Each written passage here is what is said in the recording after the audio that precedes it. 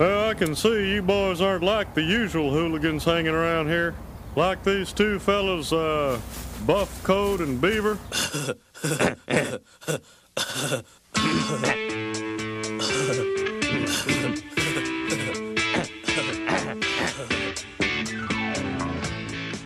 Welcome in to Buff Coat and Beaver, a Beavis and Butthead podcast. Last week, I'm Clay Cunningham, Adam Kurtz here with always. Last week, we gave a little T-Pow shout out to our fans for giving us their heart and soul, and they responded by saying, "Hey, don't you make us beg for more hot content." Fun T-Pal reference 2 weeks in a row. And to be compliant with those wishes, we are back with the first ever Buff Coat and Beaver special edition. And you know what? Just like Star Wars, this is going to be an instance where the special edition blows the original out of the water. Joining us today, our first ever, well, not our first guest, sorry. I know my friend Sarah is going to be furious to say that. But our first guest, who was not a college friend of mine, is, generally it's kind of like to say somebody is the biggest fan of like a piece of art kind of seems like totally subjective. But this is an instance where I think it holds true. We are speaking with the owner of the world's largest Beavis and Butthead memorabilia collection, and Beavis and Butthead fan of the stars, I guess you would say. Sean Beard, welcome to the broadcast. Yeah, thank you very much. Thanks for having me. Hey. All right. Hey. Killer intro right off the bat. Just some pleasantries, Sean. How are you? Oh, fantastic, dude. I just got back from Georgia and I got a freaking night to sleep, and now I'm back home, and I'm just at peace, and I've been looking forward to talking to you guys. So I'm just feeling as good as I could. And check this out. I even scored recently. Yeah. Oh, wow. Yeah, it's a true story. It's a true story. Yeah. You guys weren't there. You were like somewhere else, probably like doing a podcast or something. But man, you really are hitting all strides momentum-wise here. I feel like I kind of scored by you scoring. Yeah, me too. Yeah. I felt some vicarious pride for some reason I didn't fully understand. Well, I was doing it, and I was like, ooh, yeah, and then I was like, well, I do have that podcast coming. I better hurry up. Oh well, that's I love a good someone else scored story. It warms my heart. But I don't kiss and tell, but I score and tell. Hell yeah! And you found the perfect format to do it. Well, Sean, just to kind of get things underway, just sort of the boilerplate question. Just tell us about your history with the show, like how you got into it, and just sort of what put you on the path to becoming Beavis and Butthead's ultimate fan. Yeah, there's so many layers to the story. I don't know where to start sometime, but I guess, I was born in 87, so 93, I was, 5 or 6. Should I tell the story the first time I saw it? I feel like it's a good story. Sure. My parents like split up for a few months, and my dad was living with his childhood friend Ronnie, and I'd go over there and visit. And Ronnie's living room was a recliner, a TV, like one of those nice wood panel TVs, you know what I'm saying? And a big ass bookshelf, probably like 2 bookshelves of just VHS porn. And then in the corner, there was a bunch of boxes of Hustler magazines. My guy. And Ronnie, being Ronnie, was like, "Oh, we'll put some cartoons on for him," and that's the first time I saw Beavis and Butthead. So Ronnie was obviously cool. I think we can all agree right there. Hell yeah. Yeah. And it was the tail end of No Laughing, but it was the version where they would put the chainsaw scene with insect cord at the end to kind of fill time. There was an airing of it that did that. I remember that specifically. And the way that they looked kind of like fucking scared me. And because I'm pretty young. And I remember Beavis kind of made me think of like a velociraptor at that age, because Jurassic Park was probably new or coming out or something like that, So I had dinosaurs fresh in the brain. And then I just started obsessively drawing them and seeking it out. And it was, we didn't have cable until like 95. So most of my Beavis memories for those first 2 years are going to a friend's house whose like parents had that big dish in their fucking yard. Or my aunt had the black box, which is the thing that would like get you free cable that you could hook up back then that everybody had. Yeah. And then I got the album and the comics were coming, all that. And it's just became obsessed. Like right from there, I just fell in love with them. And as the show progressed, it really like struck a nerve with me. And it was a total escape at that age because life. But yeah, I don't know. I could go layers on that one, buddy. But yeah, I love them. They're pretty cool. So drawing them, and then like being at that age, I think toys. If you saw a Beavis and Butthead toy or anything, stickers, whatever, yeah. You're obviously going to be drawn to that too. So is that when your collection started? Like, how did that start? The very first thing I got was a carnival mirror, which has Beavis smoking. It's drawn terrible. In fact, I'll like post it today so you can see afterwards what I was talking about. But it's a bootleg carnival mirror, and that was the first thing. Because growing up in the middle of nowhere, Beavis and Butthead was on the scale where like there were. The merchandise started hitting like little gas stations, but it was mostly bootleg stuff like Pogs. And then like the local fair, there was so much bootleg Beavis and Buzz stuff. So definitely that. And then when the trading cards came out, those were at like a comic book shop. And my grandma bought me the whole set. The guy had like the whole like deck without the scratch and sniffs. And she got me that. And that's where the obsession with the censorship of it came into play, because I remember with the fire controversy, but then having all the trading cards, they kind of documented all the episodes that had aired up to that point anyways, and it seemed like half of them were banned already or whatever. They were not playing them on TV. And I would just want, and not just like the classics like Way Down Mexico Way, but there's a trading card for cow tipping. And that they just never aired that episode. You just never saw it. So I would just picture what it was from that one still shot and the description on the back for years until, the internet broke, and then like the whole King Turd collection started like coming along, and then you'd finally see them. And then I remember getting the VHS tapes as a kid, like There Goes the Neighborhood, which has Lawn and Garden and Home Improvement, and the whole paint thinner scene is just completely missing. It takes like a 5-minute episode and makes it 2 minutes. It cuts so much out of it almost. Wow. And I remember the internet coming out and finally seeing that full unedited version after years of thinking in my head, like, boy, that episode feels really, really rushed. And then realizing that so much is cut from it boy. So the episodes that I was familiar with that were like controversial, and then you go years and years of watching, and then you see what it was supposed to be, and it just seemed like every year, like there'd be a whole new reason to keep this obsession like fresh, and yeah. But like I said, there's just layers to that. The collecting, I get. Like I didn't like get a lot as a kid. I don't think my collection was really insane as a kid. I had the posters, I had some shirts, which I had to turn inside out at school. That turned into a big controversy. And my mom, being the fucking awesome mom she still is this day, they call it. She's like, "Well, that's all I bought him, so that's what he's wearing." Yes, I love it. Yeah. That's fantastic. Yeah. I mean, shit, when I got my first Beavis tattoo, my mom went, "Is that for me?" So yeah. She's always been. And her and I used to watch it together around when we got the cable in 95. And those were the first times in my life I saw my mom genuinely laugh that hard to where she's like holding her stomach because it hurts and just in tears. And I think my mom's like a real sweetheart.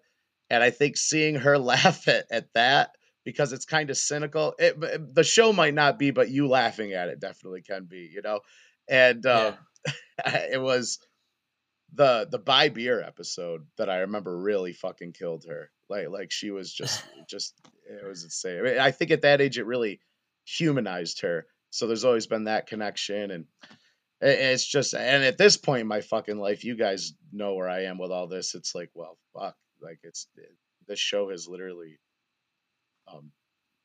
like helped me A through piece of you everything. Yeah, almost, right? Like, yeah. yeah, God, probably a really big one. It's probably yeah. not a minuscule thing at this point. It kind of made me You who I know, am, made me a good person at a young age, gave me a moral compass. Because I viewed the show that you were supposed to view it, even as a child. I wasn't one of the kids. I mean, it resonated with me that they were destructive. Because what one of us as a kid didn't want to break something just to see it break. But absolutely. that's that beautiful juvenile innocence that I think it captures. It's your relationship with your mom is interesting because I think, like for Clay and I, it's your mom probably saw the show for what it's worth too. Is like my kid, he's not going to behave like these idiots. He No, can see them for what no, they are. yes, yeah. But our parents are like, our kids are so stupid that we think they'll do something poor. Well, they did not let us watch the show when we were kids. Like Did you I guys had to. sneak it? My dad Yeah. would watch it, and I would like hide behind a recliner in the living room.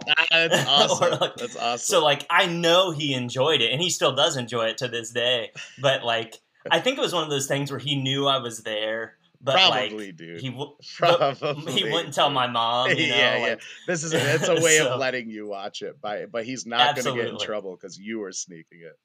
Yeah. So so I mean I'm guessing you've kind of already answered this, but it Yeah. kind of had to bring you guys closer Yeah. since I'm guessing people in your age group were like us where their parents didn't understand it, didn't want to understand it, and just said no, you're not watching that because Well, of the news and whatever. I mean, one part of the whole story with me that I really never come out about with publicly was, and I don't know if I should, because it's kind of it's like a sad story, and I don't like bringing people down. But after the fire controversy happened, my school really did home in on my mom about letting me watch the show, wearing the shirts, refusing to stop me from wearing the shirts. And and I know this sounds exaggerated because this is a really like overreactionary thing. The school threatened to have me taken away and put into foster care over this if I Oh my if I god! if I didn't go through therapy and counseling. And for years, Wow. I did have to go through therapy and counseling all over watching Beavis and Butt. And my mom, being the fucking saint she is, still let me keep watching it because she argued up and down. I talked to my son about this. My son is not acting out at school. They're just literally reacting to the fact that they know that there's a parent letting their kid watch this taboo show. And that followed me through my almost entire school relationship right up till then. South Park came out and boom, and then I had South Park shirts and it all started over again. So I think a big reason why I am passionate and it has become such a big part of my life, because when you're that age, around the 6 7 when that started happening, and authority tries to take something away, but that they're overreacting. I mean, not to go too deep, but by third grade, I said I was suicidal to the counselor. And when they asked why, I literally replied with, because I'm being forced into therapy because my parents allowed me to watch a cartoon. And they brought my parents in and were like, see, the show made him want to kill himself now, Oh my you know. So, Jesus! I mean, this is a very 90s story. I do not think this could happen now. I'm not like raising my hands up and trying to bring awareness of something. This is all in the past. But I was a byproduct of the news reacting one way. And don't even, I mean, Austin, the kid who that all happened to, we've talked before. And so for me to even compare what happened to me compared to him, it is, but, and, that's a big thing that made me who I was. And I mean, I to this day argue that the South Park movie is about Beavis and Butthead, because I think when the South Park movie came out in '99, when I was 12 and going through everything that I was, and really, you can argue that it wasn't, but it is. Kenny imitates a fire scene with Terrence and Phillip. They're pretty much Beavis and Butthead. The parents overreact. It leads to big thing. Um, and then of course Kenny, when he's unhooded, is voiced by Mike Judge. But I felt like an entire movie was just made defending me. So that is my favorite. I hold the South Park movie over the Beavis movie because it is about Beavis and Butthead. So with everything, like things like kids like me and Austin were going for it, like you'd see it on the news, but odds are your parents were just not letting you watch it. but there were parents who were like, no, I'm going to let my kids watch it, and there were repercussions to making that stand. It's insane. That is insane. Like, Yeah. what an ultimate lesson of like sticking to your guns and knowing your morals are right though within, and not letting anybody Yeah. else dictate that. Yeah, Like, I yeah. mean, Yeah. I can't imagine what you're going through. That's unbelievable. It's still like Yeah. for your mom to stick to it Hell is, I yeah. can understand why your passions are, man. That's cool that your mom was there Hell yeah, for man. you in that instance. And you guys know where I am now at this point. I work for the Cricket Gallery selling the original art from the show. I mean, that was a big aha moment to all those, to that school system when I was growing up. I mean, it was very full circle. Everything is. The fact that you guys are talking to me right now just makes it that much more full circle. It's pretty awesome. But I've never really told that story. I've kind of kept that one to myself. But I don't know. I felt like, Wow, why man, not? Was there That's ever anything like did you ever have to take part, or did anybody in your school take part in like those, like where they wrote letters to the show to talk about how evil they were, and to mention how they have guns? No, we were not one of those schools. As far as I knew, because but a part of me wants to say that it could have happened, because there was so many times in this where I wasn't allowed in school for a bit because things were just going all weird, and they were so concerned and made such a big deal out of it. And I know that it was a hot topic in my school that there was a kid whose parents allowed him to watch it. So I wouldn't be surprised if my class, while I was in therapy, had to write letters and they sent them to MTV. It wouldn't fucking shock me. In fact, there's a MTV Examined. It's this little VHS that came out, I think in '94, and it's like a Catholic organization making a propaganda tape about how MTV, Beavis and Bud caused kids to cause fire, and Pauly Shore is making everyone a homosexual.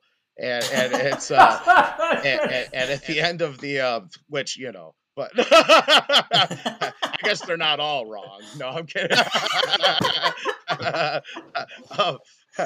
But at the end of it, they were That pretty damn much like, weasel. you can make a point. You can boycott your local cable company and say, if you don't get rid of this channel, you will get rid of your subscription. And that tape did affect my town. Kids in my town weren't just not allowed to watch Beavis and Butthead. There was no MTV. So unless you had a kid with a satellite dish, those were the only kids who were seeing it anyways. So it wasn't even a thing where other kids in my school were like, well, my parents let me watch it. No one was really actually seeing it. And I was kind of being singled out at that age. And I remember them coming in and the principal saying that they set cats on fire. And my mom was like, I watched the show. I've never seen that, so it's just, it's, Well, the Catholic Church usually puts protecting kids first, Yeah. so I can understand why. Whoa, this has gotten hot button. if I all the can say kids that are on 'cause my fire, I wife's can't rape them.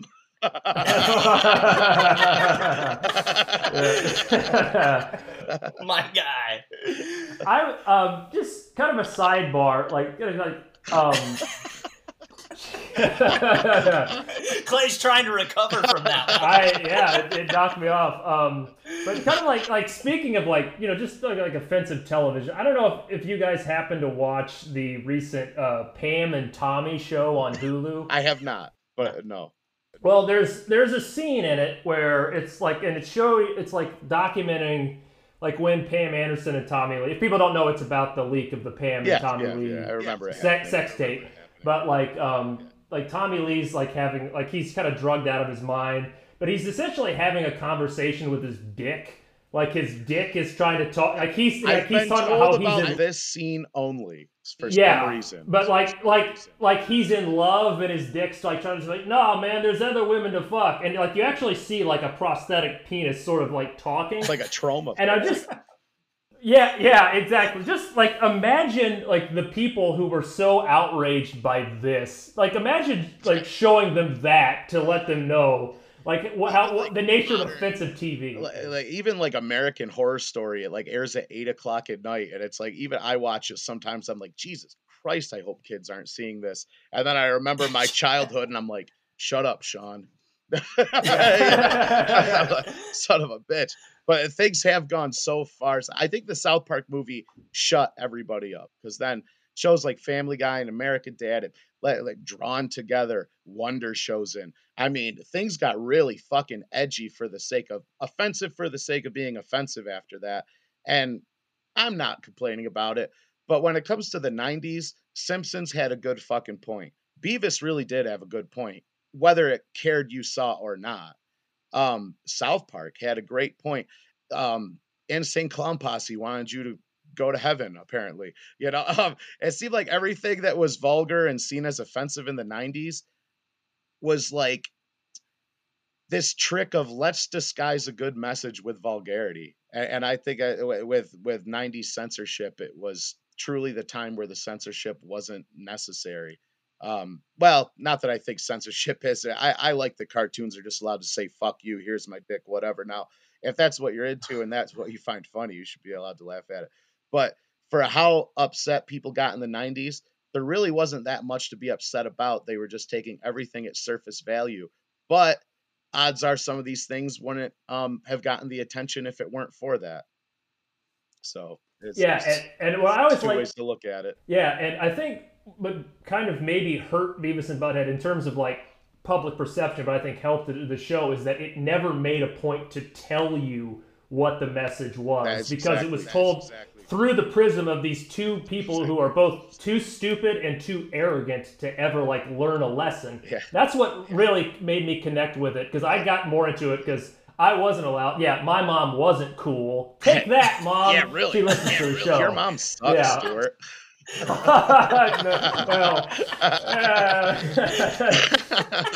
That's my dad. Don't worry, he's cool. He doesn't seem cool, but going through that, like, you talked about seeing as a 5-year-old, 6-year-old, but do you remember like a moment where you sort of like maybe saw the show in a different light?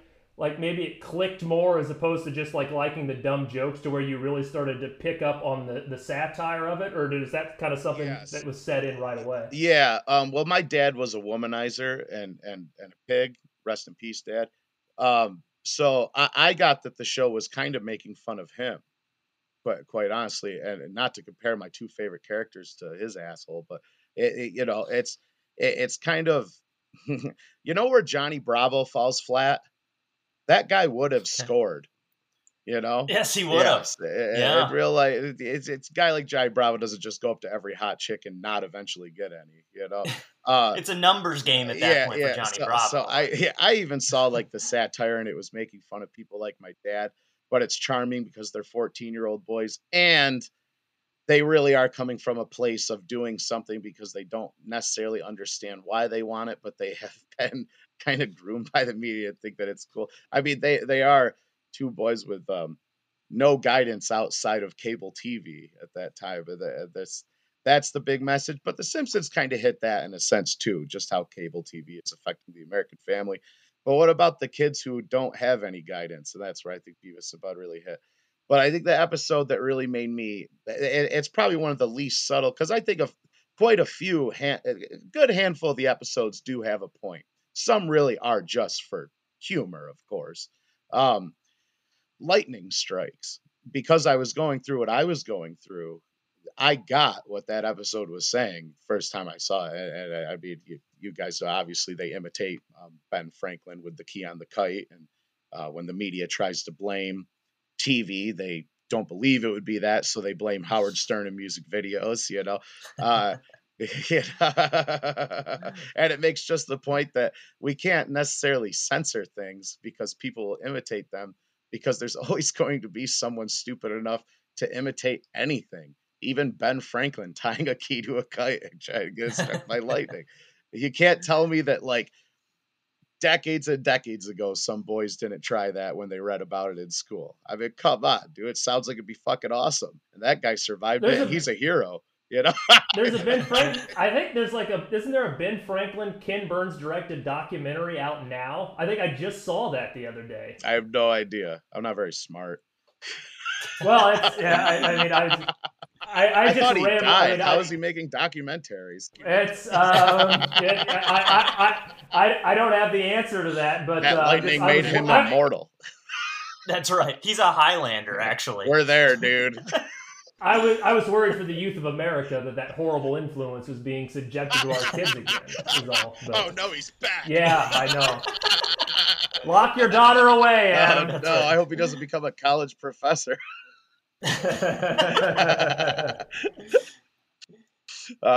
So Sean, what's your favorite era of the show? So because idiots like us, you know, we kind of shit on the early episodes, but purists like yourself, like we don't shit on them, but like we're critical. Do you like the episodes themselves, or you don't like the music video segments in the Crude era, or both? First of all, I'm a huge fan of the music video segments, so I stand by those forever. Okay, but I think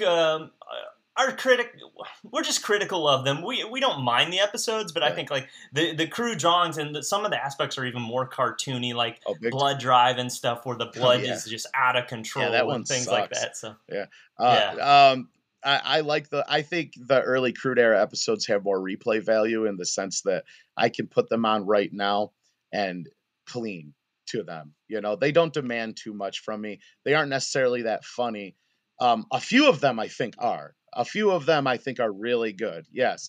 But yeah, the majority of them really aren't that good, especially when missing the music video intersections, because they definitely wrote them to have those come in. It seems like the punchline on some of the jokes is that the music video cuts in there. And without that, it's like there's no comedic timing in some of these. Not that there's that much anyway. I can't pretend the Crude era is brilliant, but I fucking love it. I think peak Beavis and Butthead is season 5, 100%. It was the perfect balance.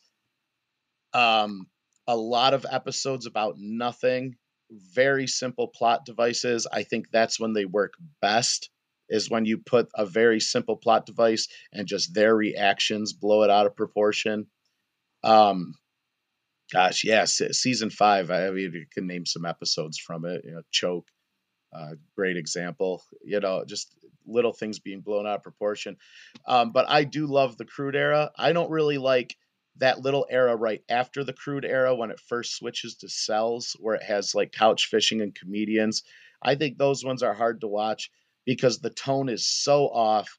The style looks like Arthur. It looks very strange to me. There's very few. Yes. It's so confusing to me. I've never really dug that section of it. But the music video commentary, I think, starts getting better at that point. Because the Crude era music video commentary, they are not very critical yet. They literally just praise bands. And I don't like when Beavis and Butthead enjoy things. I like if they enjoy something, they still are picking apart, because their bullshit radar, if it thinks it's good enough to make it on TV, even if it's good, they kind of suck that they tried that much. And that's where I think Beavis and Butthead get around season 4, where it's like, but they still care enough to be here. So they're not all that great, no matter how much they roll. But yeah, season 5, man, it's perfect. Where Beavis finds the dead animal and like kind of makes an emotional connection with it. Skin trade. That's one of my favorites of all time. You know? That was disgusting. It's funny as hell. See, I look at it's so, I know you're right, but it's also so wholesome because Beavis is so pure. And I even like that there's a few instances in it where he kind of gets permission to keep it and Butthead allows him. Also, that's an episode that kind of homes in on how they are, and I'm not going here, but I'm going here. They kind of are a couple. They treat each other like a couple, because that's when Beavis is going on the tirade because they don't want to buy the fur. He's like, I'm going to tell everybody you don't sell real fur here, you know. And Butthead watches, and he holds the door open for him when he leaves in that moment. Oh, that's as good as Butthead gets to Beavis. You know what I'm saying? It's little moments like that are in that season. It's fucking perfect.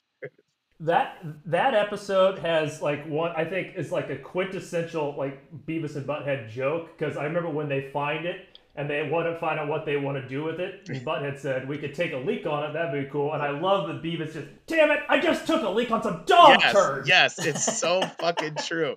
Yes, what a perfect Beavis and Butthead joke. Little lines like that mean more than like the jokes that you could tell were written specifically for the episode. Their little quips around tell so much. I think one of the moments in the series, I think it's the tire episode, and the gas station clerk comes up to them and he's like, here, I'll let you two break this bottle out back if you just quit bothering my customers. Yes. And what I love about that joke is that the reason that guy knows it will work is because he was them. Yeah. And now he's working at a gas station and he knows how to get rid of it. It's fucking awesome. We just talked about that one not too long ago, and that perspective is hilarious. That didn't even cross my mind, but I did comment on how, like, in a way, that's as friendly as somebody who's, you know, annoyed with Beavis and Butthead. Get out of here, I'll just give him this glass. He'll go away. And sure enough, they're like, cool. And they fucking go away with that shit, dude. You know, it's like, that's a good idea, you know? Something I really like your thoughts too, because I think a big reason why I like the later episodes is the improved voice work, and I think yes. I think it works it works better to me, like the unwavering self-confidence and swagger. I think is more apparent because, like, in earlier, Butthead's so like dumb that you don't buy it. But like once he like kind of like, you really feel like this is a guy who thinks he has it all figured out, and that I think sells it more to me. I almost don't even know if Butthead was supposed to be that dumb in the early ones. I really think what Judge was going for is that they are the two kids who you really hope you don't run into when you're out playing in the woods and stuff. You know, growing up in a town like this, the crude era does capture, because I remember you'd be out hanging out in the junkyard and stuff, and you'd run into some sort of dude like that, and he'd like throw fucking rocks at dogs or something, you know, and it'd just be uncomfortable as shit. And I think the crude era, they're not charming. Beavis almost isn't a character, but they're not good people at all. There's almost nothing redeeming about them in the crude era episodes. I think the reason that we appreciate it and like it is because it was very much MTV being like, hey, look what we're doing. We're having kids sniff glue, you know, be mean to animals. It's groundbreaking because it's doing everything that it shouldn't have been doing. And nothing had really taken that stretch yet. And I get why he doesn't want some of those episodes released on DVD, because I wouldn't want a 15-year-old to hear about Beavis and Butthead and buy the real complete collection and take 70 episodes to get to what we love them for. I think the crude era we love because we love Beavis and Butthead, so we love the history, and it's really, there's a lot of mystique to these band episodes. You watch them and it's like you realize they're almost nothing like what you found out about this show, but because they're so ugly and the style, it still works. So I know that what it became is better, and I actually, as much as this might not be good wording for it, I give the Fire controversy a lot of credit to them having to find a way to get away from that and still have this show be good. And it did make it better to get away from them being those bad kids. Yeah. We're going to jump ahead, because you kind of mentioned it, because maybe the most infamous moment of the show was the 1993 Moraine, Ohio fire incident where, like, a young child burned down his home and tragically killed his baby sister. And the big thing was the mother blamed Beavis and Butthead, and kind of the media ran with it. I knew there was a lot of theories on. I thought that was kind of BS, but you kind of alluded to it too. You actually know firsthand that narrative wasn't true. I got a hold of Austin years ago. It's the strange part of the story is that he replied to me a year to the day I messaged him. I saw that he saw it and he ignored it for a whole year, and he got a hold of me and pretty much told me to fuck off and, get a hold of his mom. And I explained, who I was and why, and like, we're around the same age, and I've just always wondered. And he opened up, and like, we've fucking talked quite a few times. He's a fucking hell of a guy, but he'd never seen the show. His mom's just a drug addict, and fucking saw the show was already getting a stir in the news. you know. So um, it's just a horrible person taking advantage of a terrible. I don't think any of us can grasp that situation coming up and jumping to an opportunist mindset in that moment, you know. But that's what happened. Um, and he never saw the show, is what it comes down to. He emancipated himself and all that. You know, she just Darcy was a terrible fucking person, and as far as I know, or he knows, she's still alive. She got interviewed again in 2011 when the show was coming back. Someone actually contacted her, and she's like, "I'm afraid it's all going to happen again." That interview might be a Oh, little Jesus buried now because Christ. no one gave a fuck. Just that no one's ever going to give a fuck about that again. If the show comes back and kids like do fires, they're not going to blame Beavis and Butthead again. That'll never happen, you know. It but yeah, so you know, I got the story from him. We became friends, and then like a year after that, he told me that he wanted me to kind of go public with it. So because he realized, you know, the creators were affected by this too. Talking to me, he said gave him the closure. He finally came to terms, and just, you know, it feels fucking a lot better. And then a year after that, he was like, I realized that if I come out with my story, that'll give the creators that closure too. And I was like, yeah, man, totally. So now we all wow. know, and every person who makes a YouTube video where they document it the old way, you can scroll down and find a Sean Beard comment where I'm calling him a piece of shit. Yeah. You know, so Yeah. but I just don't understand why the media couldn't do a little digging. I guess it would just more eyeballs on a sensationalist because Beavis and Butthead was getting so much attention. But well, if they just with did what just any amount happened of with like background Simpsons, stuff, I think because a lot of those news segments are like, move over, Bart Simpson, because Bart called his dad Homer and he said bitchin' once and things like that. But then, and let's face it, man, those early episodes, Beavis and Butthead, considering the scariest thing on TV was The Simpsons, they did do some fucking crazy shit. sure, You know, and I can yeah, understand why parents would have been freaked out, especially because all those episodes that got them in trouble were airing at 7:30 at night, and then the show yeah, got not as bad, and they put it on at like 11:30. yeah, yeah, So any yeah. kid who saw that after school probably saw the ones that he shouldn't have been seeing. You So, what are your you talked about, as you got a little bit older, in the mystique of the old ones when you were able to see the uncut versions.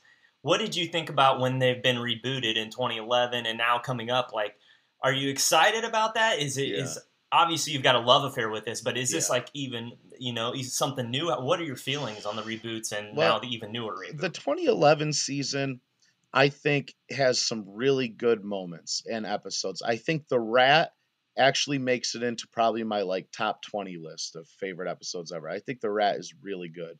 I don't think the Jersey Shore stuff mattered then, and I think it dates it instantly and dates it even more now. I get why they did it, but I don't think Mike was even too into doing the commentary on that. I think the Teen Mom shit was hilarious. Whenever they were commentating on that, it was all good. The music Breast videos. augmentation. What's that? I remember that, the breast Breast augmentation. augmentations. Yeah, yeah, yeah. And I think that was my favorite, honestly, is that one. It's like yeah, nice boobs, honey. With the dad talking. Um, some of the episodes I just really didn't enjoy too much. Uh, I don't like drones. I feel like they tried to go a little agenda with it, and I just don't think Beavis and Butthead needs to be like South Parking the current state of the world. I think what makes Beavis and Butthead timeless is exactly what they're going to do with the new movie. They can't. They've never been able to keep up. They're going to put them in our time now, and people are like, "Oh, they're such a product of the '90s." Yeah, maybe, but not really.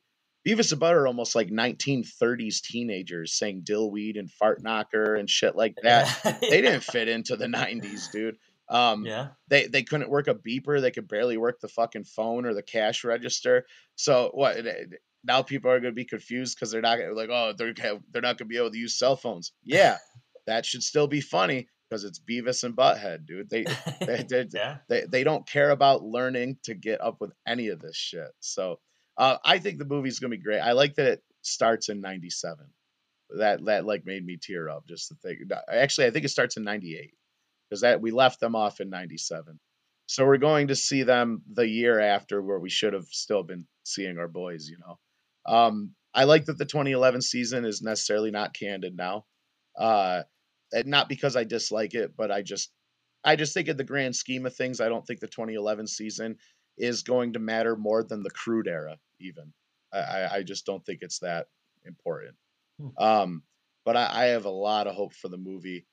Uh, the series, I don't know. I haven't thought about that too much, but I do have faith that they can do another A+ movie. I'm kind of on the fence. It's like, I have faith in Mike Judge too. It's just like, there's part of me that's like, I feel like he has to reboot this and King of the Hill just because Yeah. they won't let him do anything new, which is kind of a bummer. But it'd be at least intriguing to see how it goes. I think that with King of the Hill more than Beavis and Butt, I think he really loves. He said a lot of times that they're his favorite thing he's done.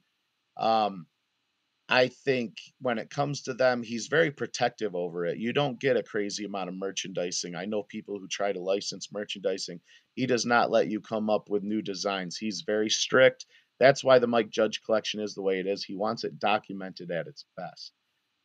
He knows that we who grew up with it want to see the music videos intersected. It's not the way it's going to be documented so that it's timeless. He cares about it being timeless. And I don't think he would make a second movie if it wouldn't be close to as good as Do America. I really don't, because I think he really cares about their legacy. Because he touched he of course he had his hands at King of the Hill, but he pretty much admits he stopped like being in the writing room around season 3 or something like that. Beavis and Butthead, you could tell from everyone I've talked to who's worked on the show, his hands were in the pot on everything. He cared about just we get why he doesn't like those early episodes, right? I mean, it makes total sense, Yeah. So I don't think he would come out with a new movie that would fuck up the legacy of the first one, because I think he's really proud of that first movie when it comes to their legacy. Most people have seen the movie than the show, and I don't think that bothers him none, you know? Sure, yeah. That's actually one of our more popular episodes when we talked about Beavis and Butthead Do America. So I definitely did think people reacted to that. Yeah, more. It's more digestible than I guess like a full. It's hard to come show. into that show, even with how good he did with the Mike Judge collections. Whether people agree or not, it still does take a minute before it gets to its brilliance. And I wonder how many people come in and it's like turn it off after 15 minutes because they're like, I don't remember it. I remember it being better than that or something. With volume 1, I'm speaking especially. I think people should, if you're new to the show, you should start with volume 2. That's most of the season 5, honestly. Yeah, it's the best. I think it definitely puts its best foot forward there as well. Yeah. I've had to get my wife to like it.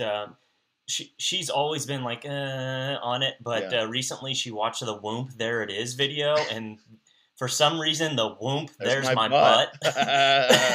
Like she's I like you that got was her, a turning you got point her with for her. one of the simplest jokes in the show. I know, isn't it just stupid? Like, and then laughs at the dumbest joke. Exactly. Yeah, we got so you. that I think I've just beat her over the head enough with it now that, gosh darn it, it is funny. Yes, it is. It's so classically. Beavis and Butthead doesn't demand much from you, and I think where modern adult comedy does really demand a lot from you. And I don't know. Yes. I don't know what has ever topped Beavis and Butthead that. I think Beavis and Butthead's more comparable to Abbott and Costello and stuff than anything that came after it. As much as we can see. I constantly compare it to the Three Stooges. Yeah, like I think it's timeless like that. I agree. You could put them in any situation, and because they are so true to themselves and their characters, it will always be funny to see how they react to whatever the situation 100%. may be. That's why I argue it's not a product of the 90s outside of the music video segments. Is that obviously? And that's where I always think too, the episodes, sometimes we critique the episodes, it just kind of ends in the middle of nowhere, but the Three Stooges do the exact same thing. You just, right. or they're going to live on. Beavis and Butthead had that trope. Yes, he chokes on the chicken nugget. He finally gets it up. The other one eats it and starts choking on the chicken nugget. Exactly. I remember I didn't think that was clever writing as a kid, and now I wouldn't change a damn thing about the way they end those episodes. That's perfect. They never learn a lesson. They rarely get consequence too. Yes. Going back to what you said earlier, Yes. I think that might be what upset the parents who actually did go to watch it, hearing about the controversy, and these two boys do something, and not only do they rarely have consequence, usually the people who react to what happened end up in consequence and ends up in three people brawling in the street or something, and them just Yes. laughing at the fact that they made people mad. But god damn Yes. it, that's cathartic. Those are like some of my favorite endings when everyone else is fucked up and they walk away clean as a whistle. Yep. Especially Van Driesen. Like, Van Driesen just cares about him and always gives him so much, and he almost always. I had a almost teacher. dies or- Teacher like Van Driesen. I loved him so much. He was like my only good teacher. But Did he also get lunged off a school bus over a cliff? Oh man, that's one of my favorite like memories of seeing an episode of First Time. That and like Woodshop were like the most like caught me off guard moments. Like Woodshop blew my fucking. That's the hardest I ever laughed at that age. I had never laughed that hard in my life. That was so fucking that resonated so hard. Just that he goes for it, and then it's not too cartoony. Just kind of rolls over there a little bit. It's so fucking true. Yeah.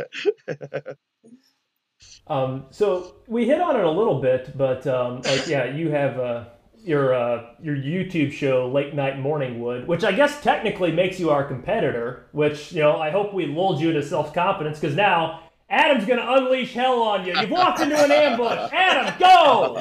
Gotcha journalism at its finest. Lulled them to sleep. Gotcha 48 minutes in. But Gotcha journalism. but just tell like anybody who doesn't know, like just tell just about how the show came about and just what it is. Well, it's like I rolled over in bed, but like I couldn't go all the way. But it's like it was like coming up from like a day nap, so I was like, oh, okay. I don't really know. I think I started talking to Christopher Brown. I think he suggested that we do it, and I was like, right here. I don't know. And then Christopher Brown's one of the greatest people I've ever talked to. One thing people don't realize about that interview, we were talking on the phone 3 hours before we finally hit record to do the episode. That guy is so like they say like, and the episode's 3 hours long. I know. Like they say, yeah, and then afterwards he recorded all the bumpers and everything. They say don't like meet your heroes. I mean, Chris is like just like a friend at this point, but like man, he did write my fucking favorite show. And dude, that people don't get that experience. That dude's talked to me on the phone. When my dad died, he talked to me on the phone. He's a fucking hell of a guy. And then of course through that he hooked me up with Yvette Kaplan, and then the original animation dude, JJ Settlemeyer. And then I believe there is going to be another episode. I think it's after the movie comes out. Guy Maxitome Graham would really like to be on the show because he is one of the people who wrote it. I think his brother actually may have been one of the writers as well. And Guy's brother was a writer on The Simpsons. So we got a little Simpsons hands in the pot on the movie too. How'd you get connected with Christopher? I know he said that he saw an Instagram post of some of your or a picture.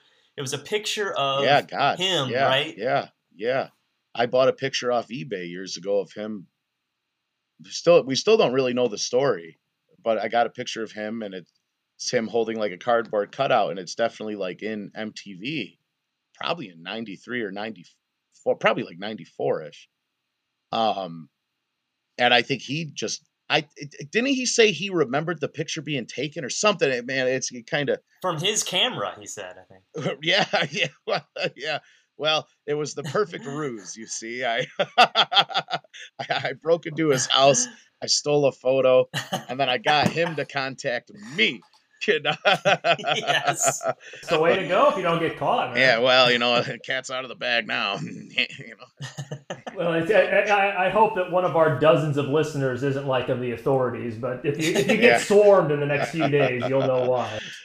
But pretty much that, and Mike actually, him and I talked before that because Mike found my Instagram, and said thanks for being a super fan, and Mike's fucking really cool. And gosh, I hope that answers it. I try to think about it now, and it's like it kind of just all fell into place, and next thing you know, it's just all the creators of Beavis and Butthead seem to know who I am, and they talk to me casually and stuff, and they're all like the nicest fucking people, which honestly makes total sense though. For some reason, it 100%. makes total sense to me. Yeah. It's so heartwarming to hear that, though. You know what I mean? Like, isn't it? I'm Yeah. sure for you to live it, it's awesome. Yeah. But like big to time, know dude. that, Big time. Yeah, it makes me like it more. Yeah, so hell, I mean, I didn't think I could, but hey, I yeah, got notes from Chris, Yvette, they signed my childhood trading cards, it's just like so fucking full circle. And Yvette, talked to me after my dad died too, so they're just, wow, they're just like the sweetest fucking people on the planet. And they just happen to be the people who were part of making Beavis and Butthead. It's great. I feel like we could name other fantastic. cartoons and be like, yeah, it probably wouldn't be the same with that. Probably wouldn't be the same with Yeah, that. It for makes sure. Oh, absolutely. sense. Yeah. Makes sense with the boys. Yeah. I liked like Yvette. I mean, like I saw in your interview, and I remember from like Taint of Greatness, she seems like scatterbrained in the best imaginable way. Yeah. Like it's Yeah. fascinating to watch her because it always feels like her brain is like really pinging all over the She place. strikes me as the definitive like lights up a room personality. Mhm. Like that's the type of laugh that will make you smile. She's got a very big laugh. And it's just like she could probably say something mean and laugh, and I'd be like, yeah. Whatever you laugh at, and of course, she's kind of part of the whole settle down Beavis thing because Mike was always saying settle down event and stuff. And it's just amazing how much they all respect. You know what's awesome about all the people who are involved in Beavis and Butthead is that they seem to be really big fucking fans of Beavis and Butthead. I think for most of them, it was kind of like, it's like they all probably had a moment where they were like, you know what? I'm actually working on something that I would be a fan of if I wasn't working on it. And I think they all like are really like not just grateful, but just we're all doing it for the right reasons. And I think that's why the series is so perfect because everyone really cared. No one wanted it to suck. And because of the controversy, they maybe had a little bit to prove because it was being written up as just the lowest of lowbrow. And it really isn't. No, Yeah. I'm sure going through that like brought them closer together as Yeah, well. it's Too, almost when like you're they're a just getting fucking shit on from. hell yeah, Yeah, dude. Yeah, they're they almost got an us against them, but and I think yeah. that movie was the real like we won, you know. Yeah. Yeah. Um, Speaking of movies, I think maybe the most important question we've got here. I've seen your collection. You have like, what would you say is the best Beavis and Butthead themed porno? Oh man, of well, probably I'm looking over at them. Beaver and Buttface probably because they actually did color pencil backgrounds and green screened them in and all this shit. The other one is just a guy that has a fake butt on his head and he's watching a porn like with a chick and like every time they watch a porn that comes back he's back on the couch he's like we should do it. She's like yeah and then they watch another porno and then at the end they do it. And not that I've watched them all the way through. Yeah. Just, well, it's always like You can it edit just seems. this. Absolutely not. It always just seems weird to me. Like, I know everybody has their kinks, but like a Beavis and Butthead kink was just like to me. Like to me, Well, now like porn parody, like in that regards, is almost like its own genre. I don't think Yeah. that. I don't know what it was about Beavis and Butthead. And we're back then. Like, I think your guys like, why did that need to happen? Like, they didn't make a Simpsons one back then. They made one now. They didn't make a South Park one in '98. They made one now. Now it all exists. If they could think of it and come up with an innuendo for the title. I thought of a good porn title the other day. Backdoor sluts with poopy butts. Oh, Good. that's That's fantastic. I mean, I mean, if you're gonna get into that realm, then yeah, absolutely. Oh, dear Lord. There's like content. I just need a Continuity. good copy of. Oh, I need a good copy of Wet Hooters, and that's all I need. I don't need it. Yeah, all we need is in the Absolutely. store. Yeah. Really, like Me too. Yeah. a true Beavis and Butthead porno, shouldn't it just be like them giggling uncontrollably and then ejaculating well before any sex Well, takes it's, place? well, dude, I think you've just thought a little too hard about this, Well, it's and that's coming well, from me. yeah, I love how now I'm being like you just came up with backdoor sluts with poopy butts and I'm the pervert. But This was all just to prove that you're the bigger fan, I see. yeah. Hell yeah. Well, if I made a Yeah. Beelzebub porno. Yes, well, it's you gotta have resources. Shouldn't I've they be lost like a lot of setting the jobs in the chicks on last 2 fire years. before they do them? I mean, come on. Yeah. Is this a crude era porno or like cornhole already happened? Everything's in play. We gotta start with the rough stuff, and then until we're finally making like real social commentary. Like we're like Burt Reynolds That's and good Boogie shit. Nights, basically. Oh, no. We're filmmakers. Yeah. So outside of the me too, pornos, what are your favorite pieces of what are your favorite pieces of memorabilia? And I really want to know what the aftershave smells like. Oh, I actually do know because I broke one of them once, and man, my whole apartment complex just smelled like really fucking strong aftershave. And I mean, that's from '96. Like Brute? Yeah, you're damn right, like Brute.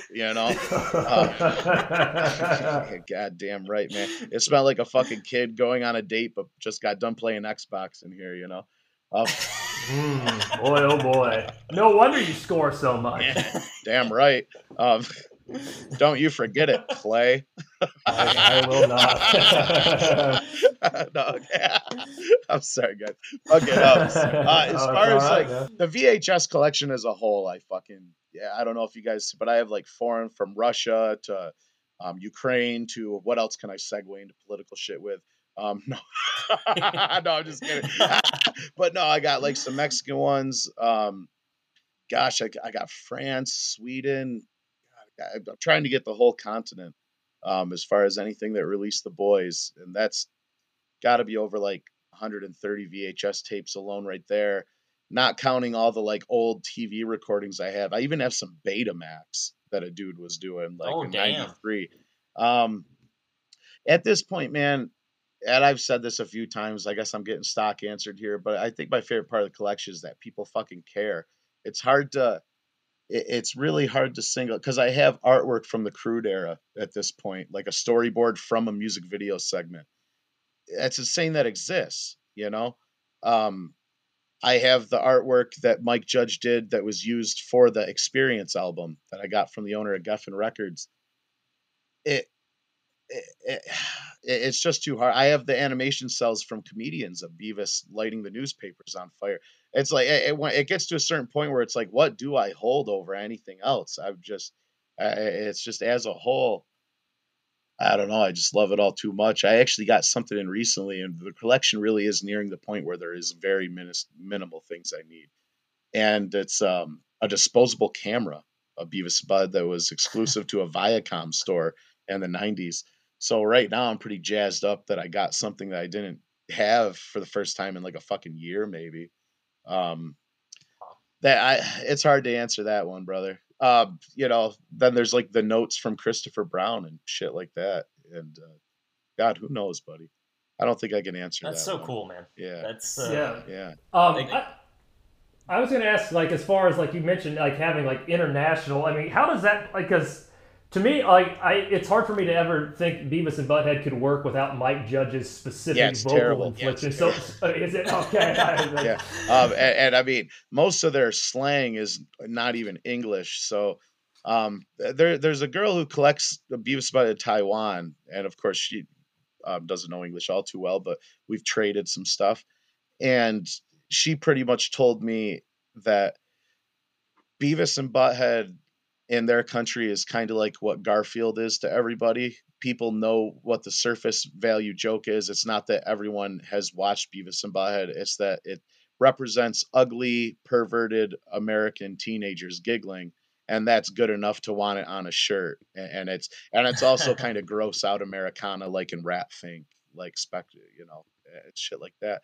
And then I have a friend in Sweden, and of course, most countries know English. We're the country where we're just like, fuck that shit, So they all watch the English versions anyways, most of these people that I've talked to from other countries. But it doesn't translate well. A lot of the words don't translate at all. I think it is in Sweden when it is translated, instead of saying fart knocker, they'll pretty much say fuck or shit. And the humor is just lost once you start doing that, honestly, Wow. So Yeah. it just doesn't really work well. It is an American show. I mean, or English show. I don't know. I don't sound like a douchebag, but you know what I mean. Yeah, for sure. Fuck it. Hell yeah, it's an American show. Fucking You're right. goddamn right it is. One thing I'm proud of. Yeah, the Hulk Hogan intro theme song's gonna be playing underneath this whole damn show. I ain't serving 2 foreign wars to not have Beavis and Butthead on my goddamn TV. Yeah. That's right. Oh, I love when we get all patriotic. That's right. So just as far as like, before we go, just like, I mean, how do people, like, if they want to send you stuff, like, how do they get in touch with you? And just anything else you'd like to promote? Let's see. No, but I will say this. I am really grateful for the fact that we're talking. I'm grateful for all the, my life really kicks ass. I met my girl through Beavis and Bud. There is nothing that Beavis and Bud hasn't somehow, like, led me to in my life. So, thanks for talking to me about it. It will never get old. If you ever want to do it again, I'll gladly talk more about it, Absolutely. Dude, John, you're such a nice dude. Seriously, like your smile and like talking about makes me feel all warm and tingly. I know I'm being lame, but no, man. Seriously. Now who's got more than wood? Yeah. Ah, gay joke. That's okay, Boom. dude. Maybe someday we can all get together and have like a beer, and I can kick your ass for saying that. Hell yeah. Sean's so cool. This podcast looks like a daycare center for little baby girls. Favorite Todd line, easily. Oh, dude. Little baby girls. I wanted to mention, like, you're the guy, I forget his name, but your dad's friend actually sounded like he had a Todd vibe, didn't he? No, he was like 4 foot and blind. And, let me tell another story about Ronnie. I want to tell another story about Ronnie. It's not Beavis related. Okay. So Ronnie used to bring girls home from the bar, and he had a camcorder, and he used to film himself doing it. So a lot of those tapes were apparently Ronnie, and my to prank my mom. I don't know how my mom and dad got together. They're so fucking opposite. But to prank my mom, my dad brought one of the tapes home once and put it in and put it on for my mom. And my mom was telling me this story, and she starts like laughing and like to tears, and she goes, "Bub, Ronnie was hung like a fucking tuna can." And I'm like dying. I'm like, what does that even mean? And she's like, he was that big around, but he was that short. Oh my god. Have you lost contact with this guy? No, he was at my dad's funeral. I got a picture of me with him. Yeah, he's wearing a Schlitz hat. He's fucking I saw it on your dude. Instagram. That picture makes me look tall because Ronnie's so fucking short, man. He's like got Cotton Hill's body. Oh, what a hero. Well, but anyway, Sean, like, a million thanks. Yeah, thanks to you guys for coming on. I feel like you're giving us more legitimacy instead of just Well, what could be more legit than doing the podcast about what you're doing a podcast about? So there you go. Absolutely. Yeah. But thanks to you, and thanks to everybody who's listening. And much love, we'll be back soon. We're, I think, hopefully going to start the writing process for season 4, and hopefully it'll be out soon. Adam, anything to add? Ah, you wrapped it up quick, man. Nice. Put on your best for Sean. Sean, thanks again, dude. Seriously. Yo, woo-woo.